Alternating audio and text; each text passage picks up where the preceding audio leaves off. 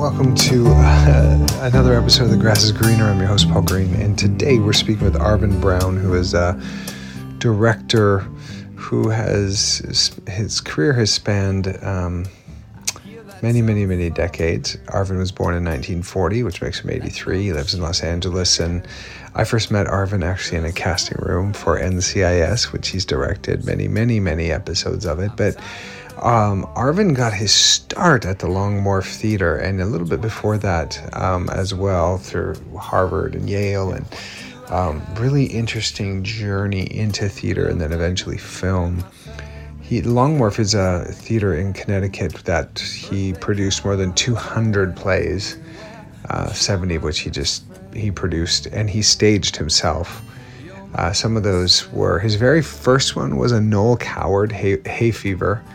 And then some of his other productions that were well known were works from Arthur Miller, The Crucible, View from the Bridge, Eugene O'Neill, A Touch of a Poet, Requiem for a Heavyweight, The National Health, 1974, Wilderness, 1975, Watch on the Rhine, 1980, Privates on Paradise, American Buffalo with Al Pacino, 1983, Open Admissions. He actually directed Meryl Streep in one of her first ever plays. It's so cool. We actually talked about that in this episode. He goes into Porgy and Bess at the Metropolitan Opera. He's won numerous Tonys. Once he got into television, which we didn't really get into in this episode yet, this is part one, but he's worked heavily on NCIS, Leverage, Lie to Me, The Practice, Ally McBeal, Crossing Jordan, Kevin Hill, Everwood, The Closer, Picket Fences, Party of Five, Chicago Hope, Dawson's Creek, Judging Amy, Private Practice, and Shark, plus many others. He worked with Dick Van Dyke and Mary Tyler Moore.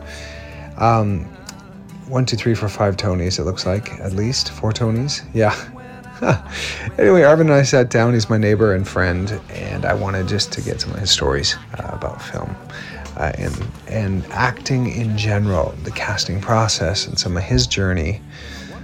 It's just a special guy, so fun to talk to. I really hope you enjoy this episode. It's different from most of mine. It's short. I think it's less than an hour.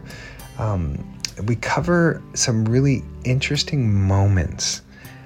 Very iconic moments, and I can't wait to sit down and talk with him again. But for now, please enjoy my conversation with Arvin Brown. Oh, and if you could, please check out the sponsors in the show notes, and if you go ahead and use them, please use my code. It helps with this podcast and other things. All right? Cool. See you on the other side. It looks like I'm higher than you in the camera. It looks like I'm up here, and you're like relaxed. Well, you are a taller person. Just a little bit. Well, thank you for doing this. I wanted to talk with you. I mean, we always talk, but some of the stories that you tell, and some of the history that you have in this business, and from Long Wharf, and even before in the 60s, I found I wanted to start with you because some of my audience follow actors, and some follow directors, and like a lot of the people that follow some of my pages are other actors or directors, and we have our own personal connection from working together and how we work together, and then we've gotten together for dinners, and over, what has it been since NCIS? Probably 12 years, right? Yeah. 12, something like that? It's probably just about that. Yeah. I think so. Yeah, I'm going to take these out because I think these are going to mess up. These are my retainers, but I'm just going to take them out because I can tell I'm talking a bit funny.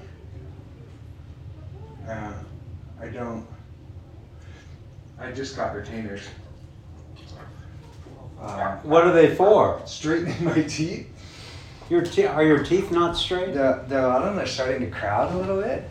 And then there's one here that's pushed back, but this one's pushed in, but mostly it's my bite.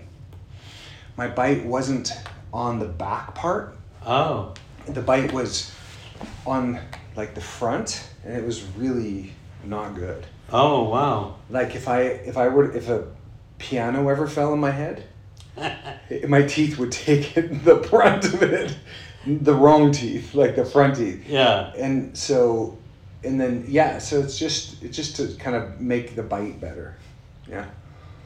But yeah, man, so I don't know, from the very first time I saw you and met you, I've always had this kind of curiosity about your stories and the way that you work, and really loved working with you, because it's, whenever there's an actor's director, it's such a big difference. It's such a treat to have somebody who speaks to you like a human being, not like a product. It's a big difference. And so, we met in a casting room. We did. The very first time. Yeah. And I was reading for Remy Grant, one of those, Remy, and it's funny, so many people from around the world send me pictures, like, from their screen of that show where my character was trying to frame Michael Weatherly's character. Yeah. And in the audition, and you were sort of a doppelganger, which is now it's a big thing, It's true. Yeah. Right now. Yeah. And I remember, I'll never forget the casting moment, like the casting room, because I brought my son, who was 6 or 7 at the time. I think he was maybe 6. Yeah. And I had asked a stranger, like another actor mom, to watch him while I went in. And in the middle of my interrogation with you guys, he walks in the room, right? Like, and interrupts the audition. And I just remember I remember taking him out and then coming right back into the scene, and then going in the car and being like, I think I even called my agent. I was like, I don't think that one went very well because my son interrupted the audition. I think I forgot some lines around that time, and then they ended up getting booked for it. A funny irony about that, though, is that if anything, it really enhanced your audition, because you handled it with such aplomb. I mean, whatever you were feeling inside. Yeah. You walked out of the room. You dealt with them. You walked back in. You looked completely unflustered, and had a kind of stillness about you. That's actually one of the things I often look for in actors. I've always distrusted the audition process to such an extent, because Really? Yeah, I mean, I think auditions are so difficult. I mean, on both sides, really. Yeah. And very often, I'm not looking at an audition for something that comes out exactly as how I imagine the character, as much as I am to get a sense of the person. Right. Because I always feel that the character will come out of what we do together. Yeah. In the process. Yeah. Even as limited as television time is, Right. I mean, working on set with you, I never felt rushed. Like you had done so many years of NCIS by the time we worked together. Yeah. But there was this pace about it that didn't feel rushed. We felt like we had time, and you gave us time, and you spoke to us in a way where it felt like a collaboration. Like, have you changed much as a director over these years? Because I wanted to find out, like, when your very first directing experience was, and then how many years to the last time you were on set.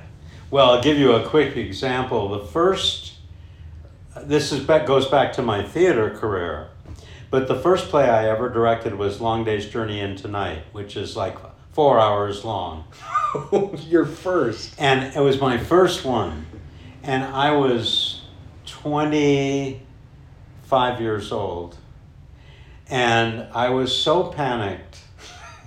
And they gave me a white set, the model for the set, which is, you get a white model. It's not been painted because there's no point. It's not about that. It's just about geographical location and stuff.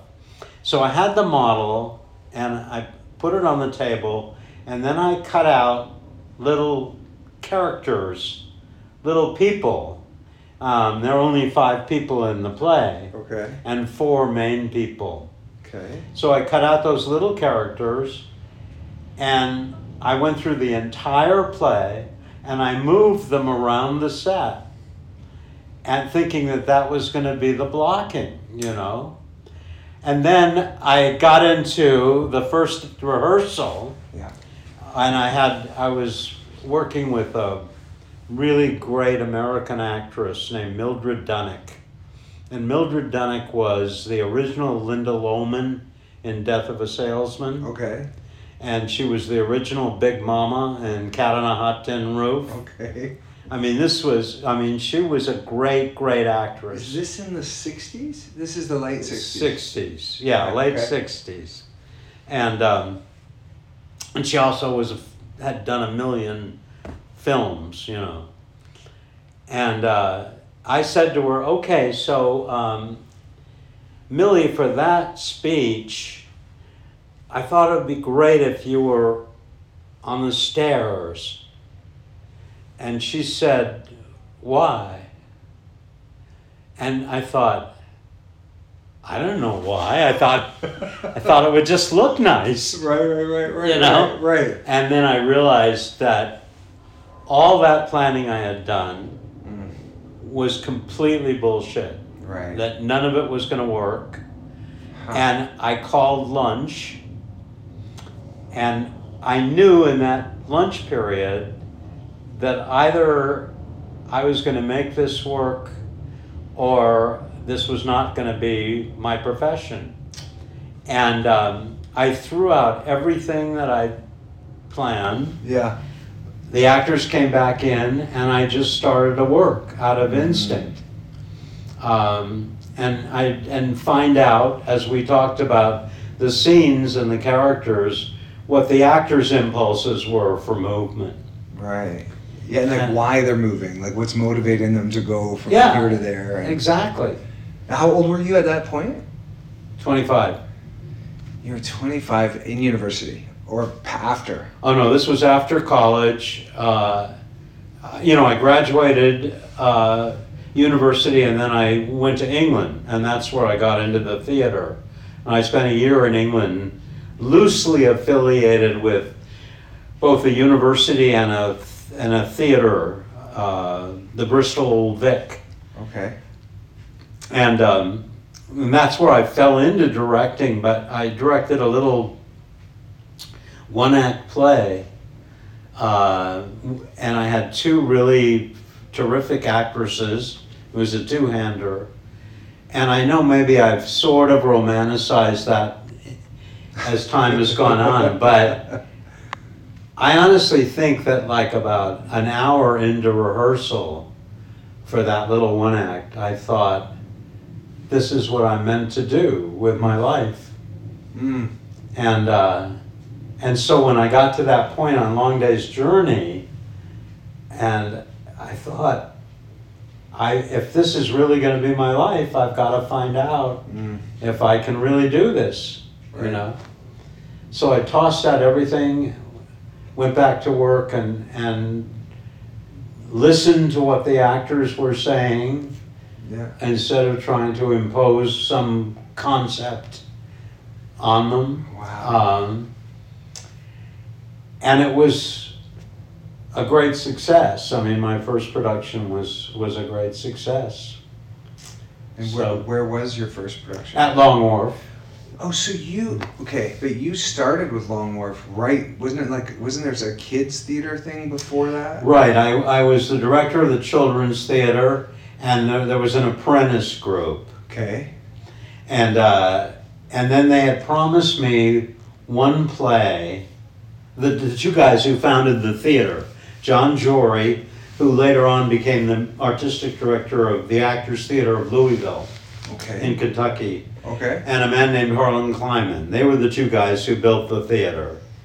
And they had been watching my work in class, and so they offered me the directorship of the Children's Theater and the apprenticeship and the apprentice class. And then they said, we'll give you one production on the main stage during the season. And then they sort of forgot about it. And I kind of conveniently reminded them. Yeah. And so they offered me the last play, because I think they were exhausted by then. And it was Long Day's Journey into Night. Wow. And the reason I had Mildred Dunnick, I mean, up to that point, the theater had used actors who were good actors, but completely not big names. Mm-hmm. They were mostly from the Cleveland Playhouse. Okay. And because that's where John Jory had been, was in the Cleveland Playhouse. Right. So the fact that we had Mildred Dunnick came because all the regular actors in the company were too tired to try to do Long Day's Journey into Night. They didn't want to tackle it. Wow. Because it's a mountain. I mean, it's gigantic. Oh, yeah. And so we got a letter from Mildred Dunnick. And keep in mind, the theater had just opened. Let's see.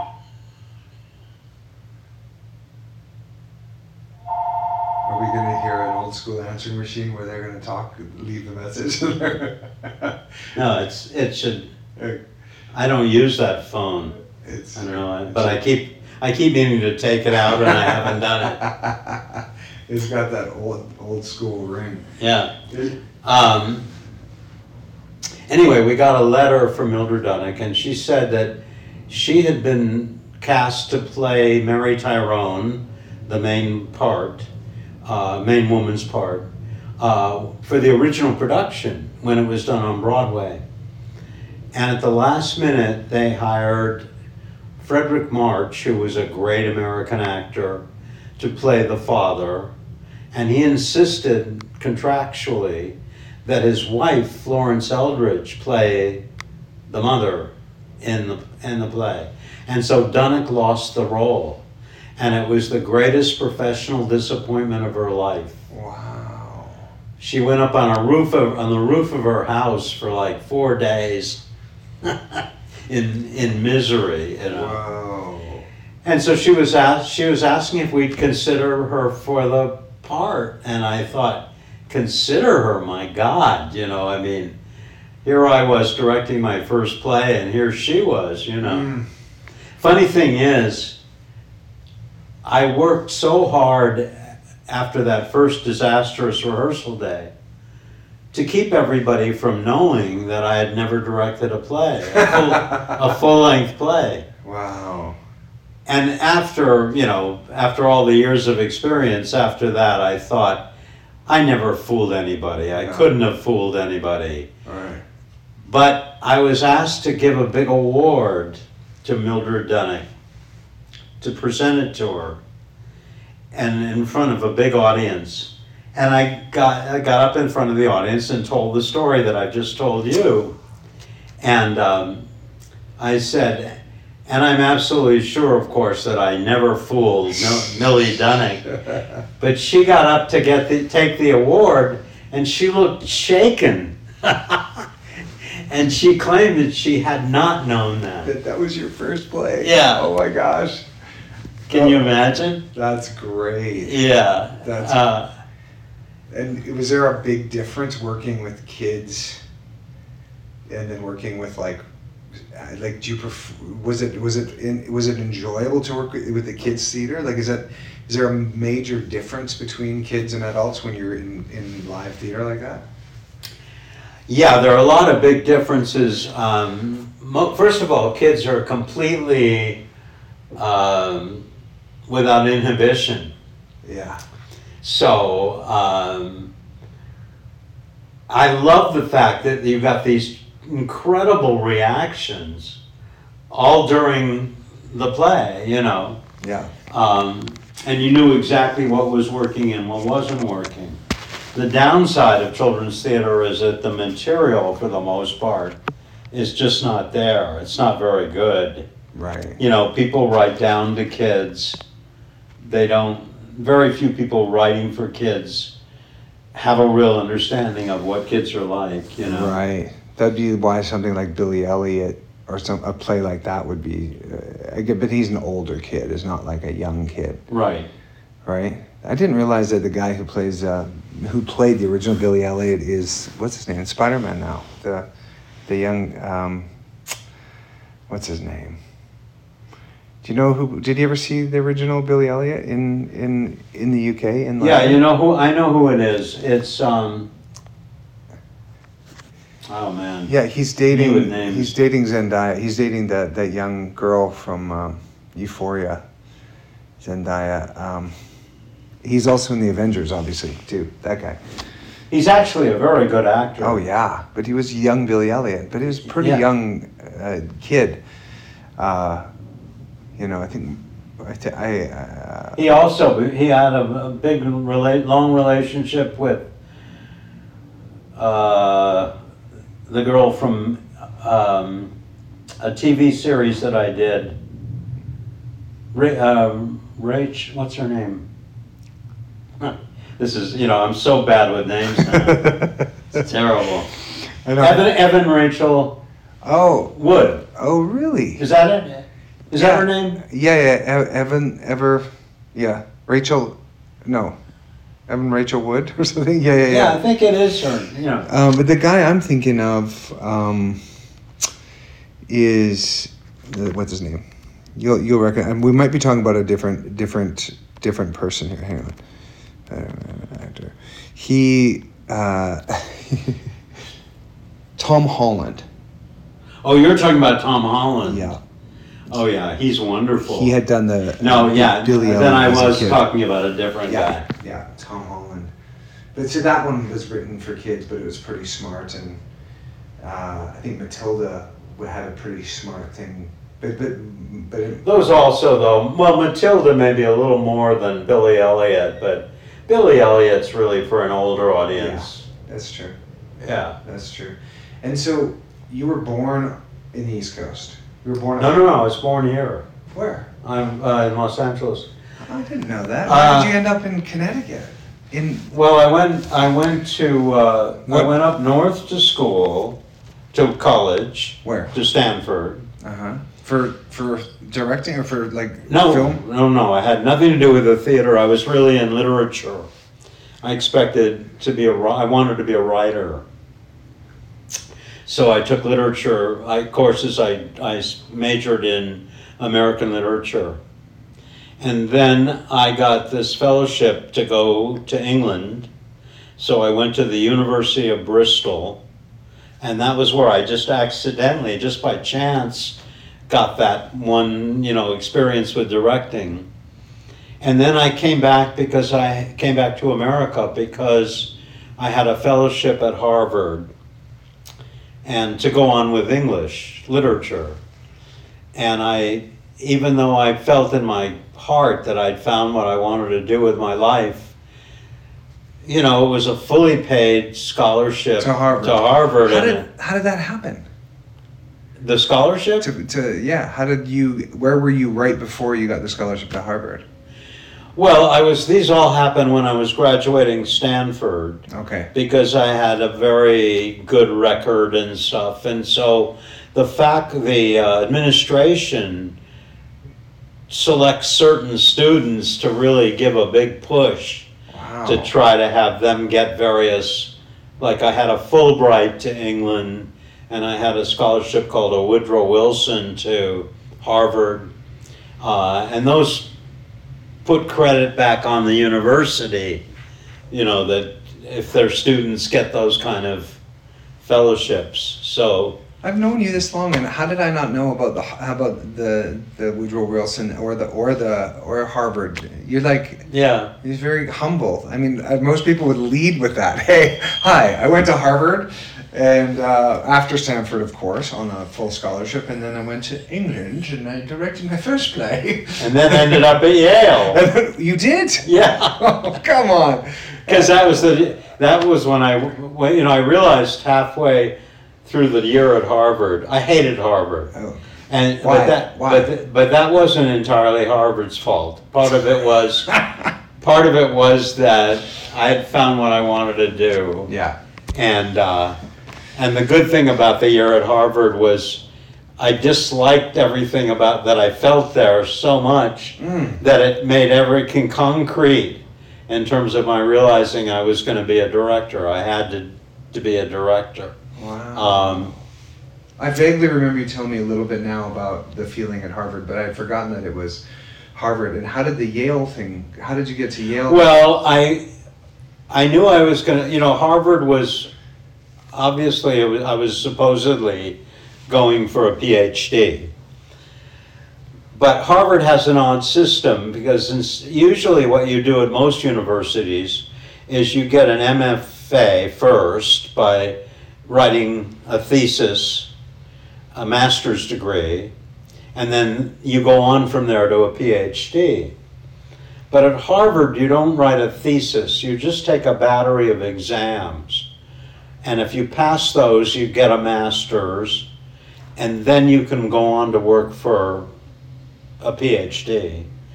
And I knew I wasn't going to go for a PhD, but I was stubborn and I thought I'm going to pass the tests anyway so I can show them that I could have gone on for a PhD. It was my decision. To make yourself miserable. Yeah.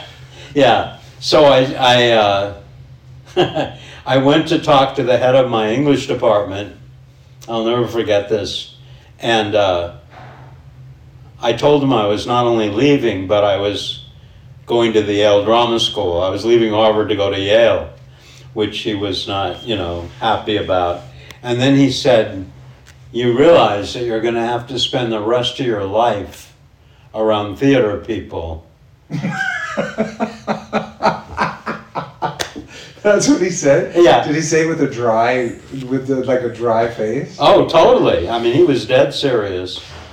And I thought to myself, the craziest people that I've ever encountered in my life so far were this year at Harvard. All the academics. Right. Because they were frustrated and unhappy and often. Yeah. And when you look down the nose at everyone else too, that's a lonely place sometimes. Sure. Or at least a miserable place for some people. Yeah, yeah. Who else was at Harvard around that time that people would know? Is there anyone that was there at the time that others that have really made a name for themselves in either literature or at Yale with the drama? Whoa. Because this is still late 60s or mid 60s? This would have been mid 60s. Okay. Yeah, mid 60s. Gosh, I haven't thought back. I mean, there were a lot of people from Harvard that I met, but most of them were academics that you wouldn't. They're not they haven't become Pulitzer Prize winners or something. Well, maybe. I'll tell you one person who was there that I got friendly with actually. But he was older than me. I mean, he was in another year. But Eric Siegel, who wrote Love Story and at Yale. No, this was at Harvard. Oh wow. Yeah. Love means never having to say you're sorry. He wrote that. Yeah. Wow. But I mean, most of the people I knew were, as I say, aren't people that necessarily went into the entertainment business. Right.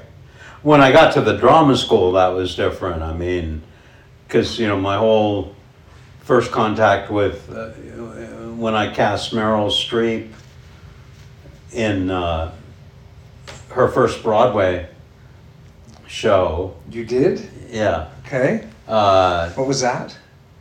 It was two one-act plays, one by Tennessee Williams and one by Arthur Miller. And it was the idea was just to put these two one-act plays together. In the same night? The same night. With the same actor? Same cast, yeah. Going and doing both plays. Oh, that's cool. It was great. And it Meryl, was great. And was it one of Meryl's earlier jobs then? It was one of her very first jobs in New York. Come on. And she got a Tony nomination. Come on. What was that like directing her? It's like, how young was she? She was right out of school. So she 20? Yeah. 19? Oh. No, I think she was about 20 or 21. When you were directing her, were you like, this woman has it? Oh yeah. There was no question. I mean, I'll never forget some of the other actors. I mean, there were some very well-known actors in the cast, including John Lithgow and I don't know, an actor you may not have heard of because he's been gone for quite a while, named Tony Musante. No. Used to be a really well-known actor. But anyway, we were having a conversation about the differences between film acting and theater acting. Uh-huh. And Meryl hadn't done a movie yet. But it wasn't, we all knew that it was just a matter of when it was going to happen. And she knew. And she was so not arrogant, but she carried with her a sense of who she was and what was going to happen to her. Yeah. And it all did. I mean, it was a talent that was so extraordinary. I mean, a story, I probably told you this story, but maybe it's worth telling again that,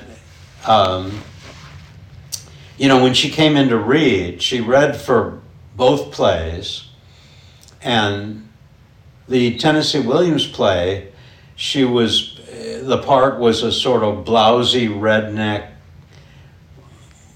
woman, heavy-set woman who was like not very bright, and sort of, with earthy and sensuous, but anyway, she read, and she read brilliantly, And then the next play was a hard-talking New York salesgirl, and in Arthur Miller's play.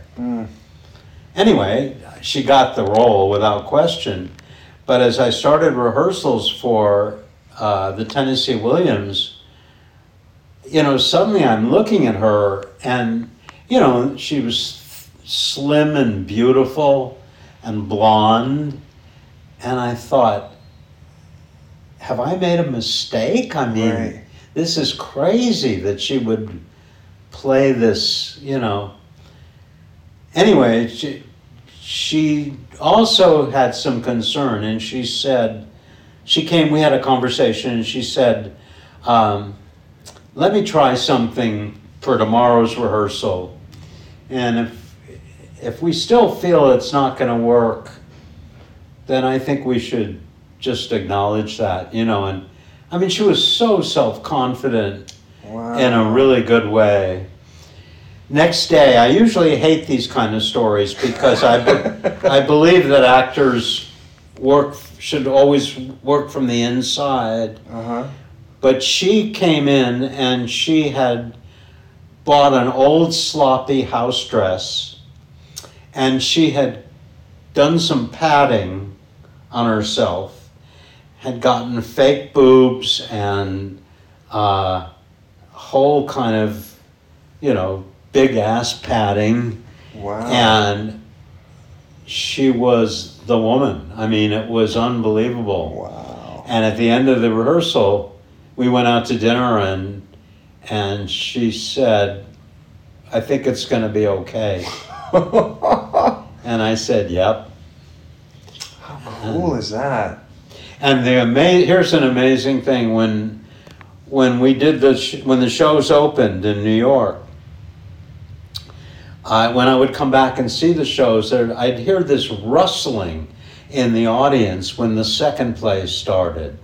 The first play was the Tennessee Williams, as I was describing. Then we had an intermission, and they came back in, and the first person on stage in Arthur's play was Meryl, as this dark-haired, slim, fast-talking, shop girl, and with a thick New York accent, and there would be this rustling, and I said to the stage manager, "What's going on? What is all that sound?" And he said, "They're all flipping their programs to try to figure out if it's the same girl." Nobody could believe that it was the same girl. Oh, that's funny. You could hear yeah, everyone what is going on? Yeah. Wow, and nobody had known about her yet at that point. Yeah, she was completely unknown. When you discovered your wife, did you cast her in a play as well? Was this around that time, or was it before that? By the time I worked with Meryl, we were together, but when I was doing Long Day's Journey, that story I was telling you, we were not yet together. Okay. I saw Joyce the first time on stage. She was in New York. She was doing a play off Broadway, a Greek play called The Trojan Women. And she was brilliant, and she had won all the awards that year. And I went to see a matinee, and I'm not usually a big fan of Greek drama because so much happens off stage, and messengers come in and report. Really? Yeah. Okay.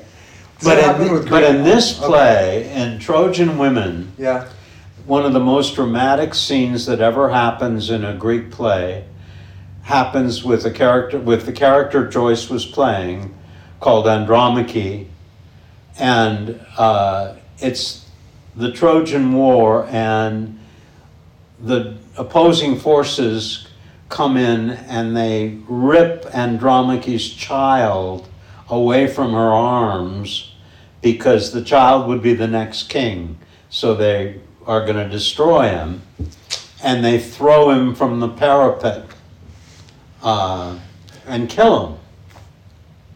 So this is a very, very dramatic scene.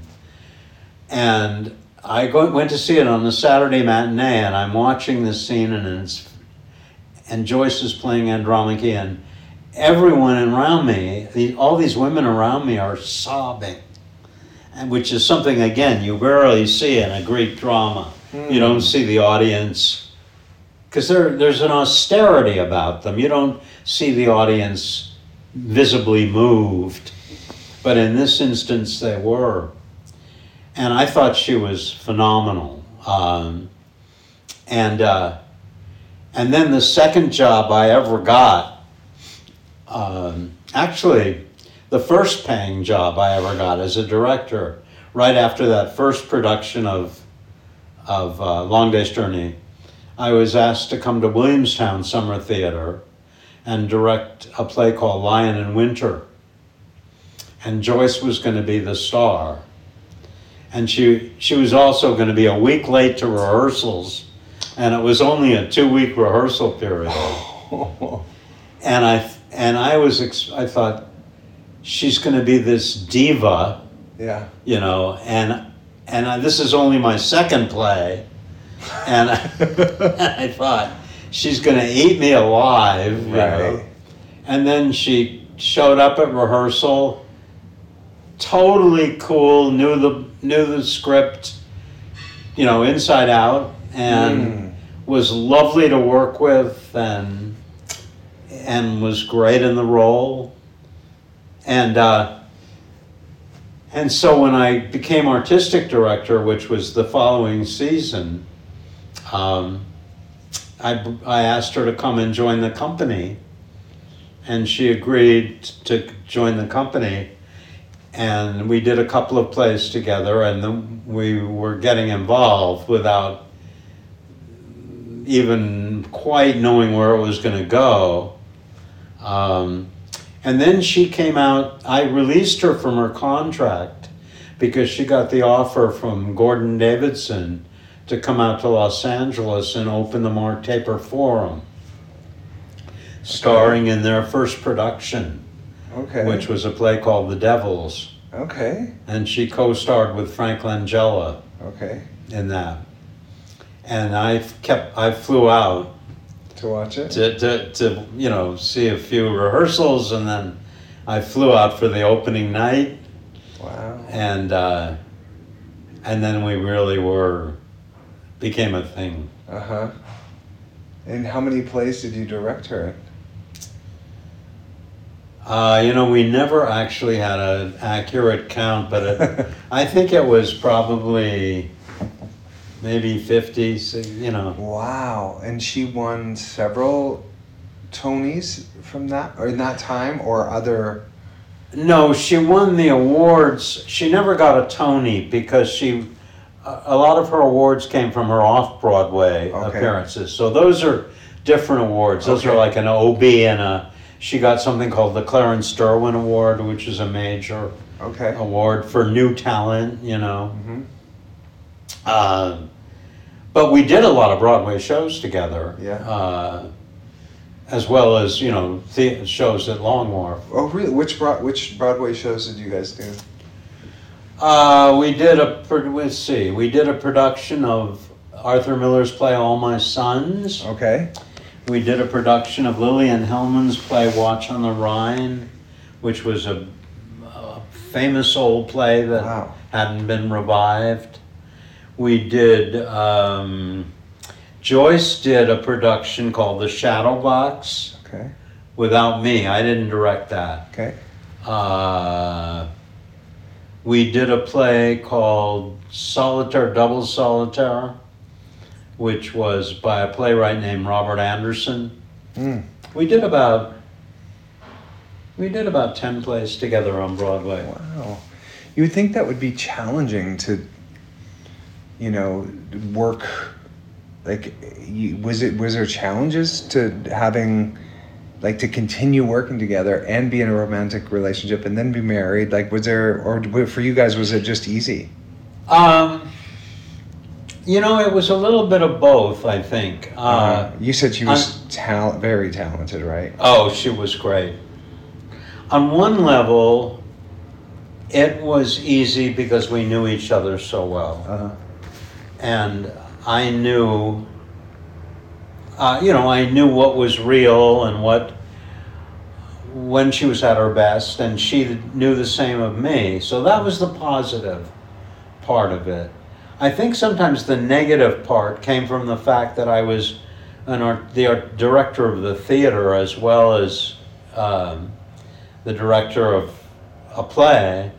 And so when she worked on the shows that we did together, she had to work doubly hard to make the cast feel that she was just one of them, you know, and not getting any special consideration or, so that was difficult.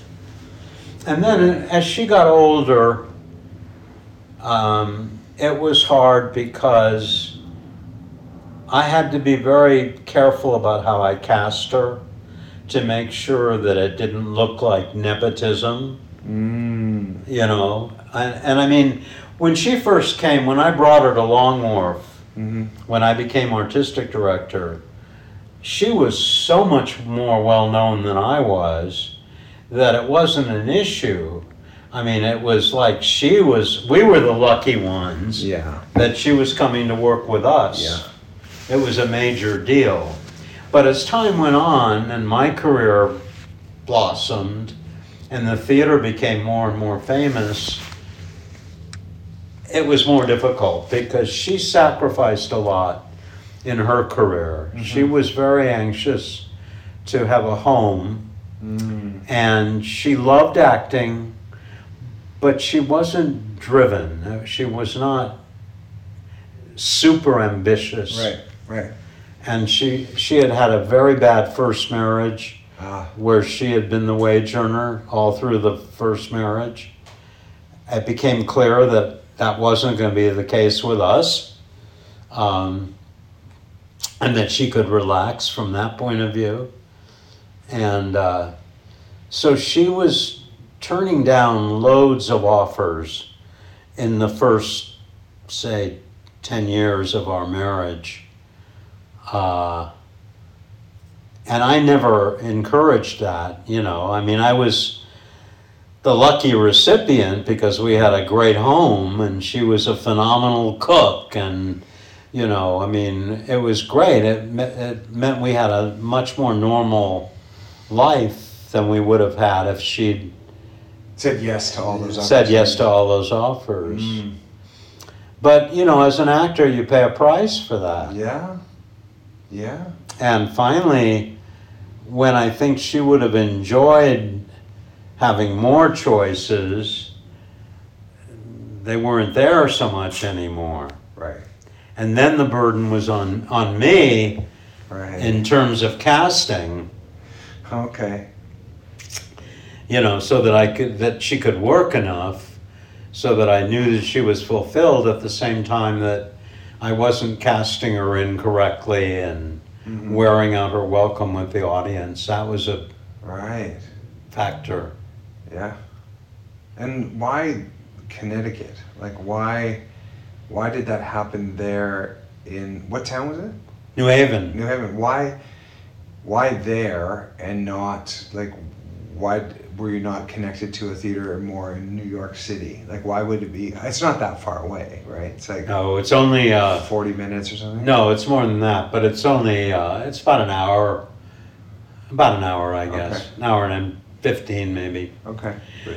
Well, that, first of all, it was just, I mean, the guys who built the theater, that was where they wanted to build it. I'm not sure, you know, I wasn't part of that.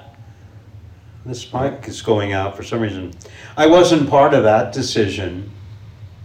But in a way, one of the changes that I made when I became artistic director, having had the experience with Dyke and with Frank Langella, is that I thought, I mean, there were a lot of famous actors who were living in Connecticut, right, and working in New York. And I thought, I'm going to use that. I'm going to get all these actors to think of Long Wharf as their home theater. Nice. And they did. Wow. So I started bringing all these great actors to Long Wharf.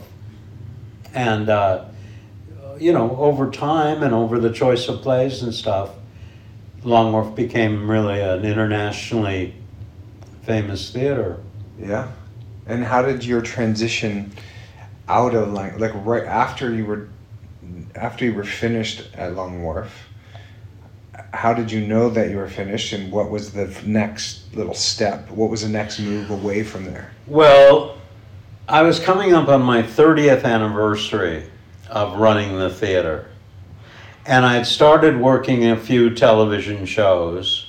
I'd always been curious about the camera and wanting to work with the camera. And it'd always been in my mind that maybe at some point I would be able to do movies as well as theater. But I was so busy in the theater that I never really had time to pursue it, you know. But finally I had come out to LA a couple of times before I made the decision to leave Long Wharf. And I found that I was, you know, I made the transition. I was getting offers to direct television, and I found that I really enjoyed it. And I finally, before I made the decision to leave, I went to my agent, and also I had a manager at that point out here, and I said, I'm really thinking of making a big change in my life and doing this full time. How do you feel about that? You're going to be, you know, you're going to be obligated to try to get me a full season's work. They said, we would be thrilled. If you came out here, we just know that, well, this would be fantastic. I mean, we'll get you more work than you can handle.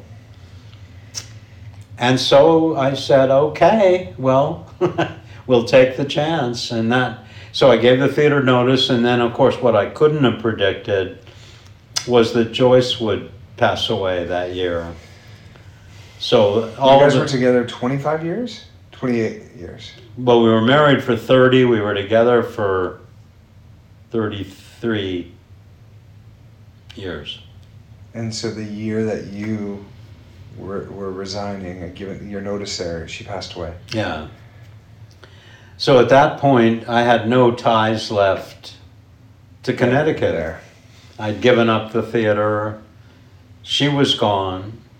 I knew that there was no way I could recapture the life that we had, you know. And I thought, I've got to go with a new life. I've got to create a whole new life. You guys had a really special love for each other, didn't you? Yeah. But I was so grateful that I had a new life to go to, and thank God. New adventure, like a whole new adventure. Yeah. What was your first job out here? Well, the first job was before she passed. I mean, that was, before I made the big decision. The first TV series I did was called Picket Fences, and it was a David Kelly show. Oh. What year was that? Like 90? Yeah, it would have been, it would have been around 94 probably. Okay.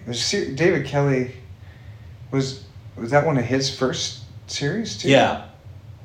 Yep. I didn't know he did that. Wow. And then how'd you get that job? It's interesting. I mean, I whenever I was in LA, I'd always have loads of meetings with producers and stuff, studio people, and they'd always be very flattering, and they all knew my theater reputation and stuff. But they would say, "Oh, we'd love to work with you. Bring us something." And of course, I never did. I would go back east and get caught up in a lot of theater projects and not bring them anything. So this one time, I walked into an office of a guy named Michael Pressman, who was running Picket Fences, and he knew my work, and he's just basically said, "I think you'd be great. When can you start?" And gave me an episode. Is this David's producing partner, Michael? Say again? Is this David Kelly's producing partner, Michael? No. Okay, because he still works with one other guy now. I think his name is Michael too. Well, Michael Pressman is certainly a director who's worked with David a lot. Oh, okay, but it's not David's producing partner. No. Okay. No. At least I don't think so. Maybe Michael's had producing credits, maybe. I wonder, because David Kelly gave me one of my first jobs too. Yeah. Yeah. And you directed an episode right after my episode. Oh, that's right. Of Wedding Bells. Yeah. And then he had me come in and read for that thing on something for Boston Legal. That James Spader had already performed, and I had to do 10 pages for him, and his producing partner, who I think his name is Jeff. Is it Jeff, maybe? Oh yeah, it was Jeff. Okay.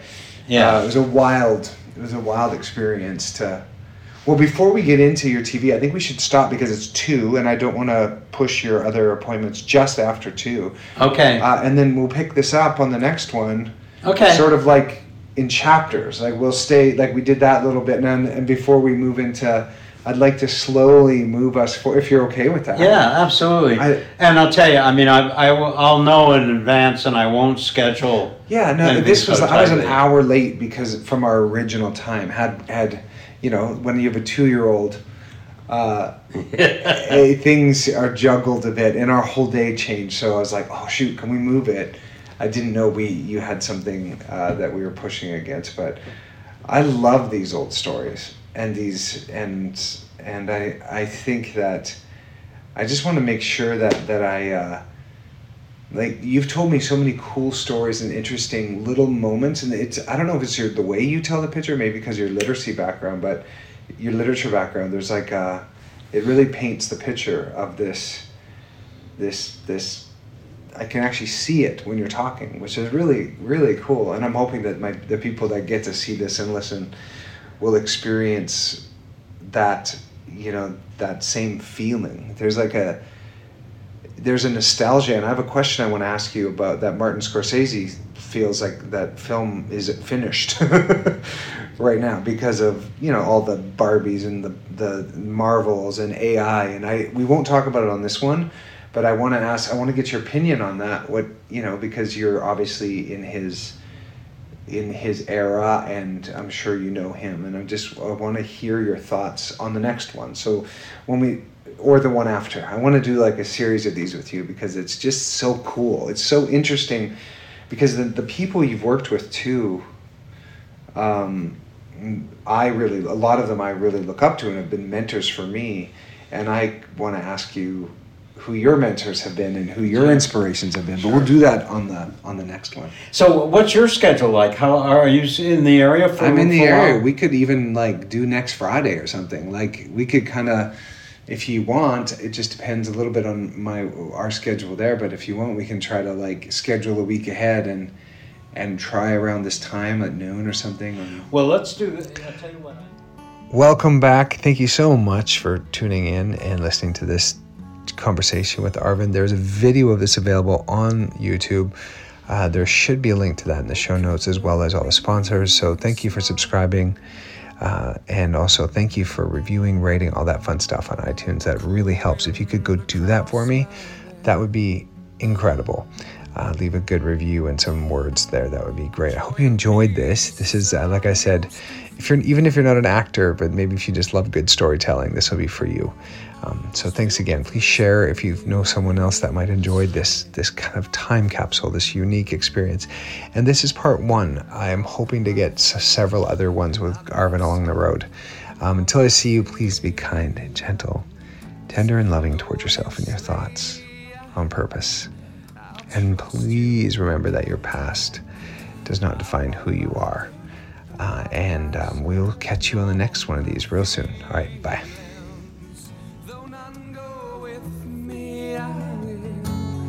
I'm gonna fall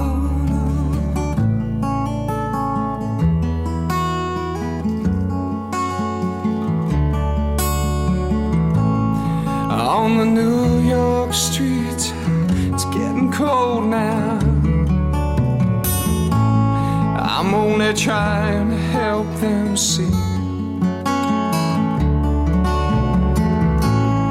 empty souls and sullen faces,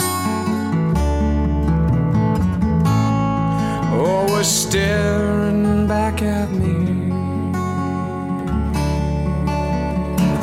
I walk by faith, not by sight. I know my feelings. Though you slay me, I will trust you.